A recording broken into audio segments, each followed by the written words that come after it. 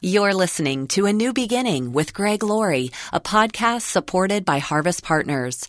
For more ways to deepen and challenge your spiritual walk, enroll in Pastor Greg's free online courses. Sign up at harvest.org.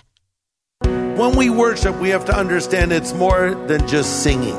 Worship is not just lifting your hands, it's lending your hand to someone in need. Worship is not just closing your eyes, it's opening your eyes to a lost world that desperately needs the gospel. Today, Pastor Greg Laurie points out worship isn't so much an event, it's a lifestyle. It's allowing God to live through us. Worship is not just singing, worship is serving. This is the day when the lost are found. This is the day for a new beginning. Amazing grace, how sweet the sound. Again you hear all the angels are singing. This is the day when life begins. Worship is often underappreciated and misunderstood within the church. We know it's more than the songs we sing. It's more than the words of praise and the prayers we pray.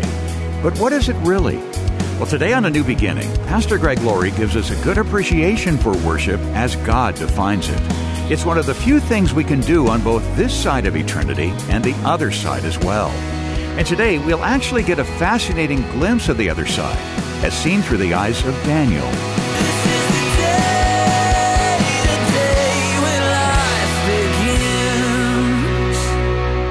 Well, we're going to grab our Bibles now. You've already done that. We're in Daniel chapter 7. The title of the message is God, the Future, and You. Daniel is now placed in what we might describe as a spiritual time machine. He was shown what was coming to the world.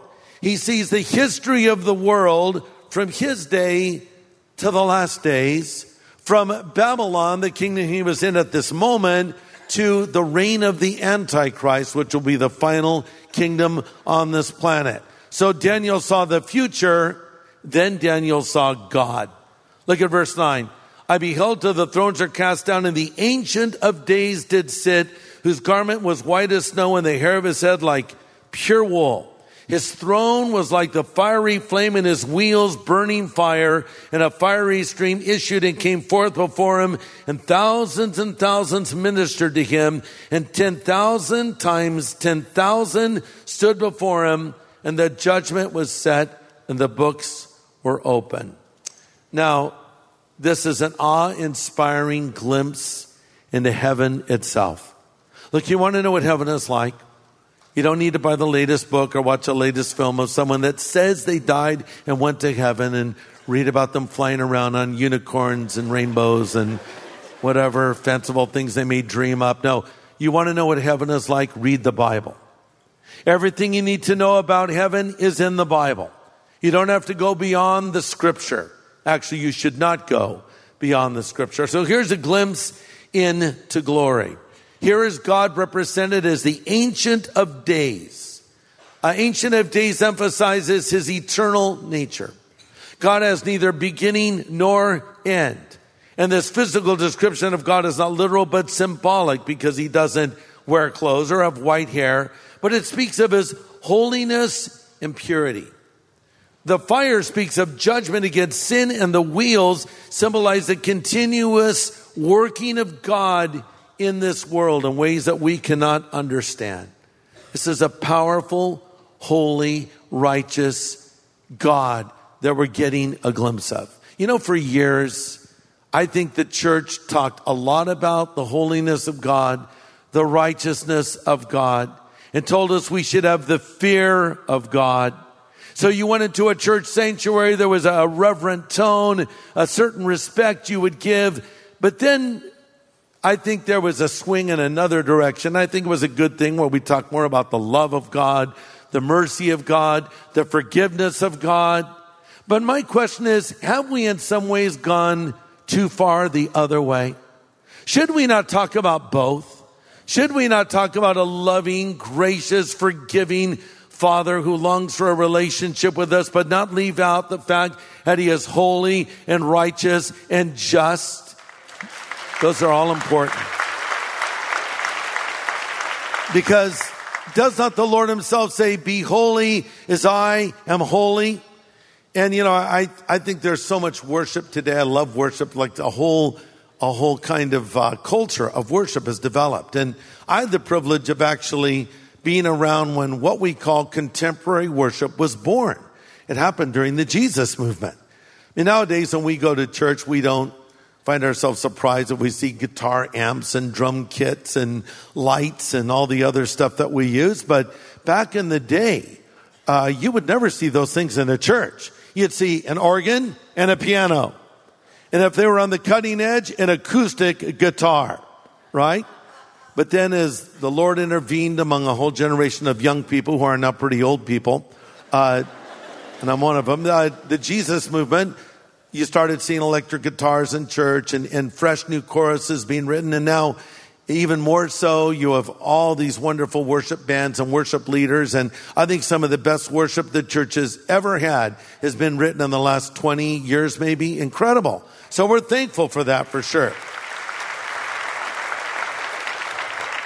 But I think that one thing we must never lose sight of is when we worship, we have to understand it's more than just singing. Worship is more than just praying.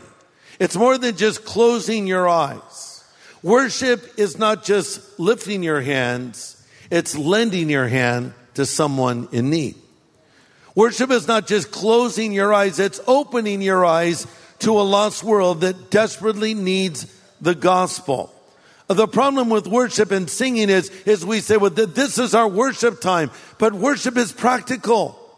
Worship happens before church. Worship happens after church. Listen, worship is not just singing. Worship is serving. In Romans chapter 12, the Apostle Paul writes, and he says, I urge you, brothers, by the mercies of God, present your bodies to the Lord as a living and holy sacrifice acceptable to God. Listen, which is your reasonable service or your spiritual service of worship. And then he goes on to say, don't be conformed to this world, but be transformed by the renewing of your mind, that you may know what is the good and acceptable and perfect will of God. But Paul's basically saying, hey, worship isn't just singing. Worship isn't just praying. Worship is giving your life to the Lord each and every day. It's giving your mind to the Lord, your heart to the Lord, your thoughts to the Lord. Listen, worship is Bible study. This is a form of worship right now. How am I going to be transformed by the renewing of my mind without the Word of God? So this too is worship. Worship is giving in the offering. I don't hear any amens. Why? What's going on? What? Yeah. Giving in the offering. I saw a bumper sticker a while back that said, tithe if you love Jesus, anybody can honk, right? So, we get all excited. Well, it's the practical things. Worship is being a good and godly husband and father for your family. Worship is being a nurturing and loving wife and mother. Worship is being a single person that lives a pure life until the Lord brings that right person to them.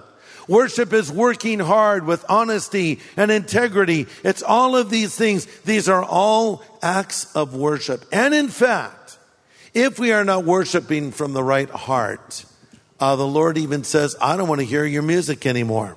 Over in Amos 5:23, the Lord says, away with the noise of your songs. I will not listen to the music of your harps. I want justice to flow like a river. God would at one point say, stop already. I don't want to hear any more of your songs if you're not doing these other things. That's why Jesus said, God is a spirit, and those that worship him must worship him in spirit and in truth. Pastor Greg Laurie will have the second half of his message in just a moment. Hearing about listeners whose families are impacted because of the ministry of Harvest is so encouraging. Pastor Greg, thank you for your messages. My husband and I were headed for divorce because of anger and addiction problems, but we stopped and went back to church. Because of that, we're in love again and have been together 25 years. We listen to your podcast every morning with our children while they get ready for school. God has prevailed, and it's been amazing to see our family happy today and mended. Thank you for spreading God's Word. What a great story of how Pastor Greg's teachings from God's Word have made an impact on this family. And if you'd like to listen to Pastor Greg's podcasts, you can do that through Google, Apple, or Spotify, or just go to harvest.org. That's harvest.org.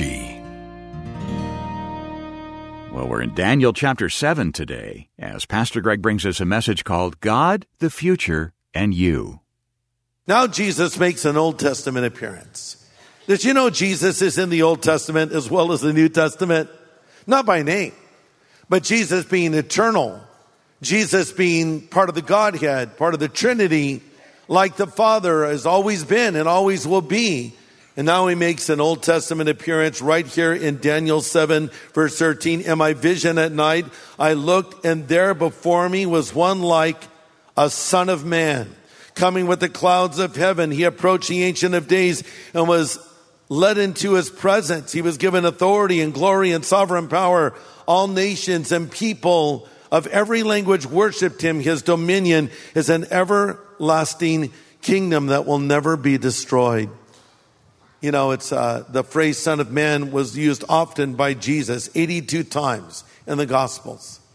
Jesus said, you know, birds have nests, foxes have holes, but the Son of Man has nowhere to lay his head. So this is Jesus, the Son of Man, making this appearance. So Daniel saw the future, then he saw God, and finally he saw himself.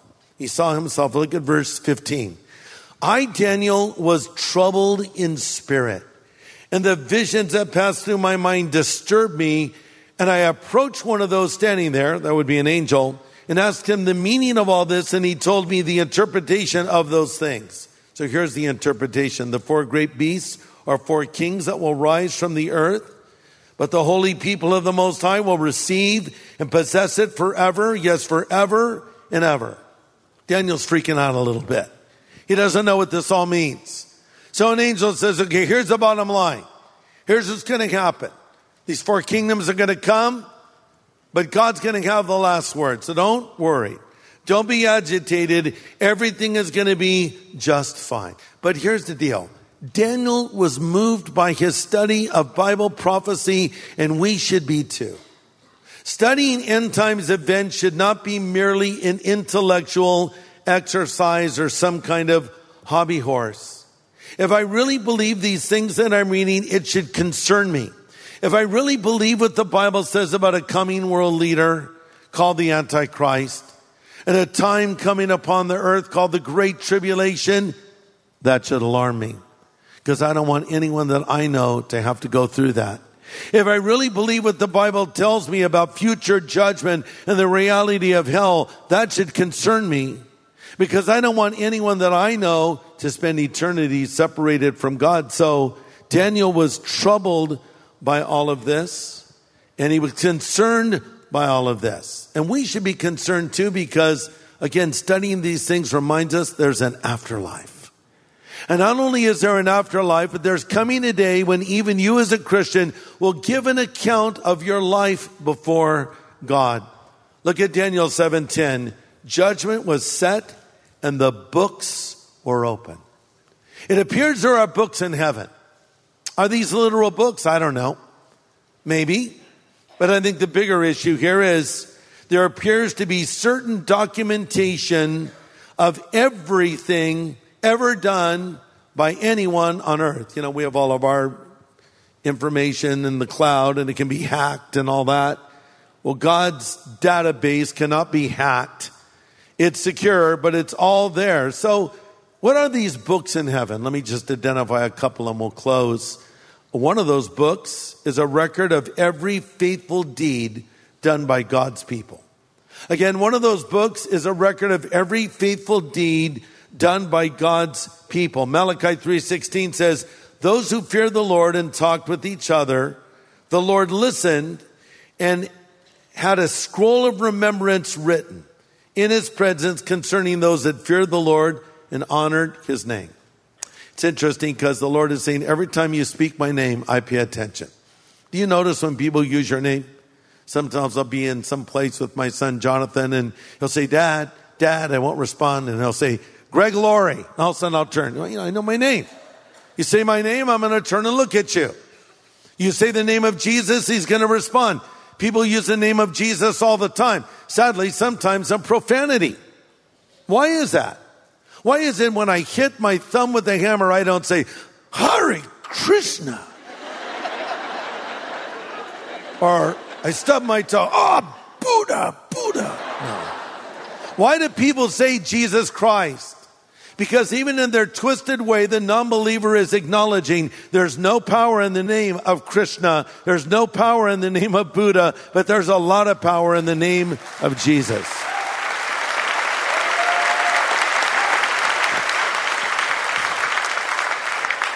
And if I'm around a non-believer and they say, Jesus Christ, I'll sometimes say, better be careful, he might answer you sometime. What? Yeah. He pays attention when we speak his name. So when we gather together for worship, the Lord's listening. When it says the Lord listened and heard, it means to prick the ear, sort of listen in more carefully. Oh, what are you saying about me? When you initiate a conversation about Jesus, the Lord is eavesdropping. He wants to know what you're saying. He loves it. And not only that, but he will reward you for every act of faithfulness. We're told over in Galatians 6:9, let's not get tired of doing what's good. At just the right time, we'll reap a harvest of blessing if we don't give up. Therefore, whenever we have the opportunity, do good to everyone, especially those of the family of faith. So listen, everything you've done, God takes notice. And all of you that serve here at Harvest, thank you and God bless you. You don't get the thanks you deserve. Maybe you haven't gotten that pat on the back or that attaboy, but the Lord is watching.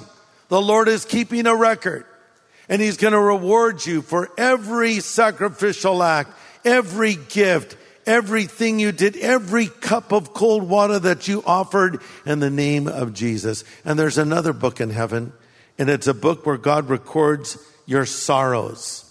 Psalm 56:8 says, you keep track of all my sorrow.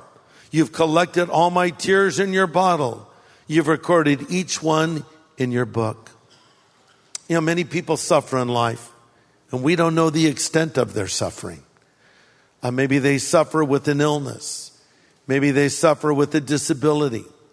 Maybe they suffer because a loved one of theirs died. You know, when you lose a loved one, people will gather around you and they'll offer their condolences and they'll bring you meals and they'll write you nice cards and say a lot. And then after a little bit of time passes, people won't bring it up anymore. And I think the reason they don't want to bring it up is because they don't want to make you sad by causing you to remember your loved one who has died. But what they don't realize is you're always thinking about your loved one who has died, right? If you've lost someone, you know what I'm talking about right now. You're always thinking about it. And what you don't want to have happen is for your loved one to be forgotten.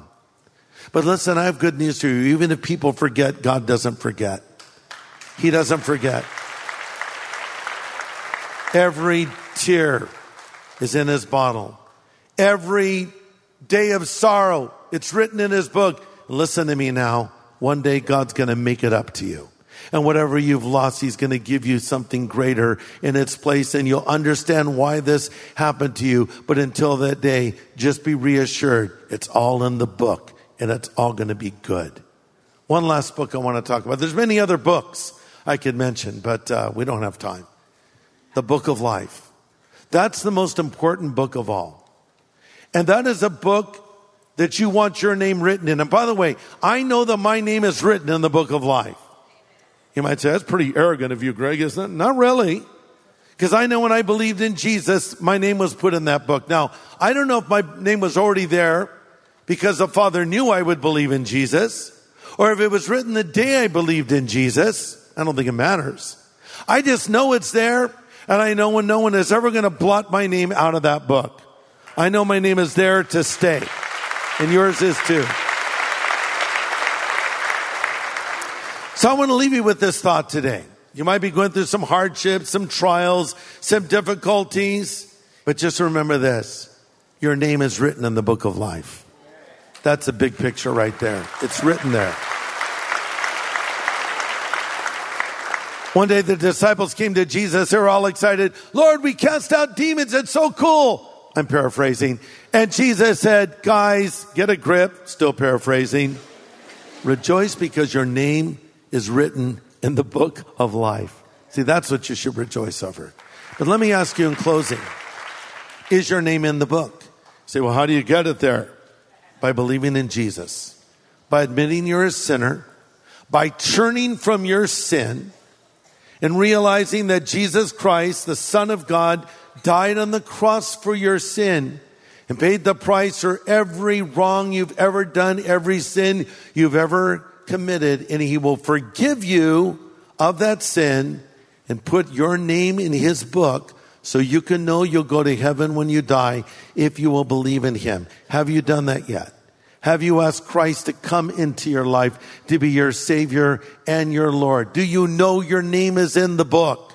If you don't know that, let's get that resolved right here, right now. So in a moment, we're going to pray. And I'm going to extend an invitation to any of you here, any of you listening, wherever you are. And if you do not have Christ living in you, if you're not sure your name is written in the book, respond to this invitation now. Let's all bow our heads. Father, thank you for your word to us today. Thank you for sending Jesus to die on the cross for our sin. And now I pray for everyone, wherever they may be, help them to see their need for you and help them to believe in Jesus so they can have their name written in the book. In Jesus' name I pray. Amen.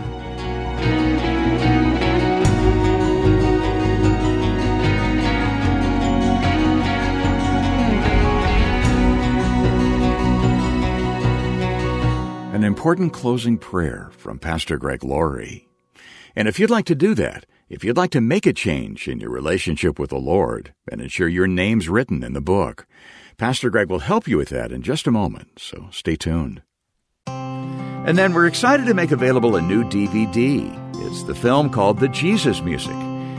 We hear contemporary Christian music every day, but it developed during a revival in the late 60s and early 70s called the Jesus Movement. Pastor Greg. It's interesting that the first wave of Christian music was called Jesus music. That says a lot right there. It was a Jesus movement, and there was Jesus music. And then it became contemporary Christian music. But what I love about worship is it's really going back to Jesus.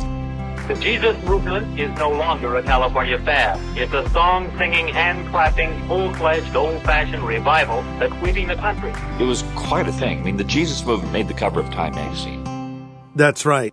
In fact, speaking of Time magazine, in the very late 60s, they put out a cover story. It had this ominous question on a black background with red letters. Is God dead? ? But then just a few years later is this vibrant sort of psychedelic design image of Jesus with the words, Jesus Revolution. What a difference a revival makes. You know, it was actually Time magazine that dubbed it the Jesus Revolution. We called it the Jesus Movement, but they saw it as a revolution. And you know what? They were right. It was a revolution because it turned things upside down. Lives were changed, churches were changed, and music was changed. So one of the main expressions of it was in these new songs that were coming from these young men and women who had come to Christ and had their lives transformed. And so they started putting bands together, and next thing you know, an album or two are coming out, and next thing you know, it's like a wave sweeping the nation. Now, as mentioned, today we call it contemporary Christian music, but it started out as simple songs of praise and worship and proclamation written by some gifted forerunners out there that got this ball rolling. And we want to tell you this amazing story of this music that was born out of revival called Jesus Music. In fact, that is the title of the resource we want to send you. It's called The Jesus Music, produced by the Irwin Brothers from the Kingdom Story Company. You've seen I Can Only Imagine, I Still Believe. They did those movies, and they also did this documentary film.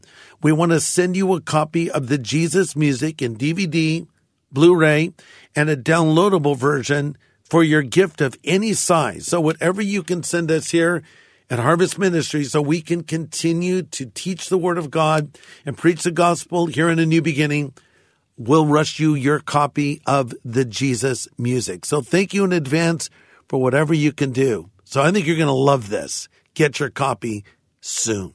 Yeah, that's right. Why not call right now? We have a 24-hour phone number, 1-800-821-3300.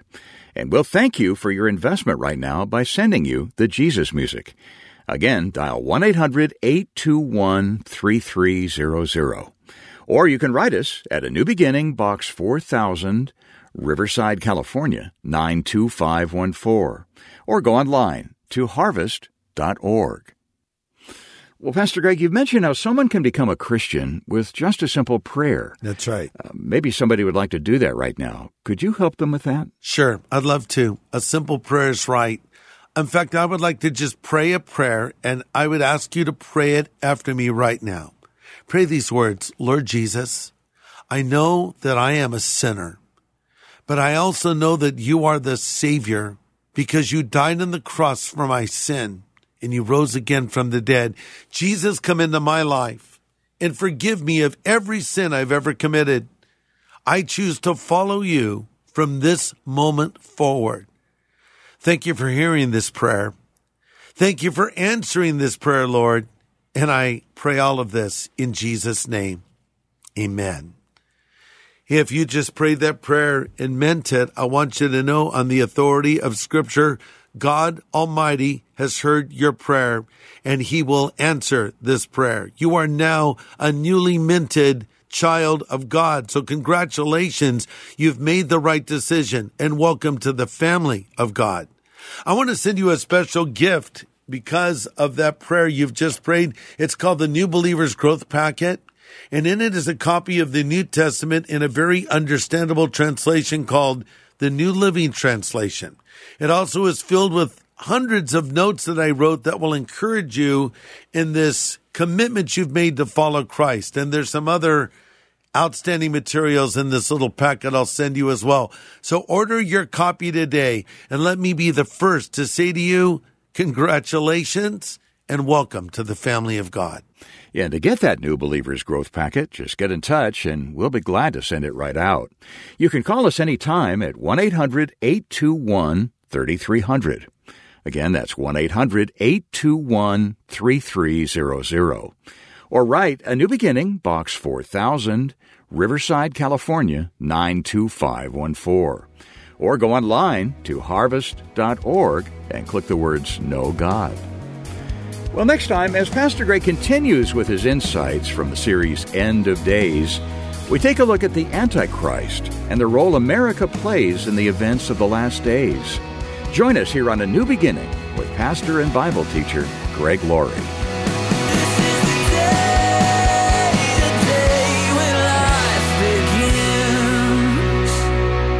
The preceding podcast was made possible by Harvest Partners, helping people everywhere know God.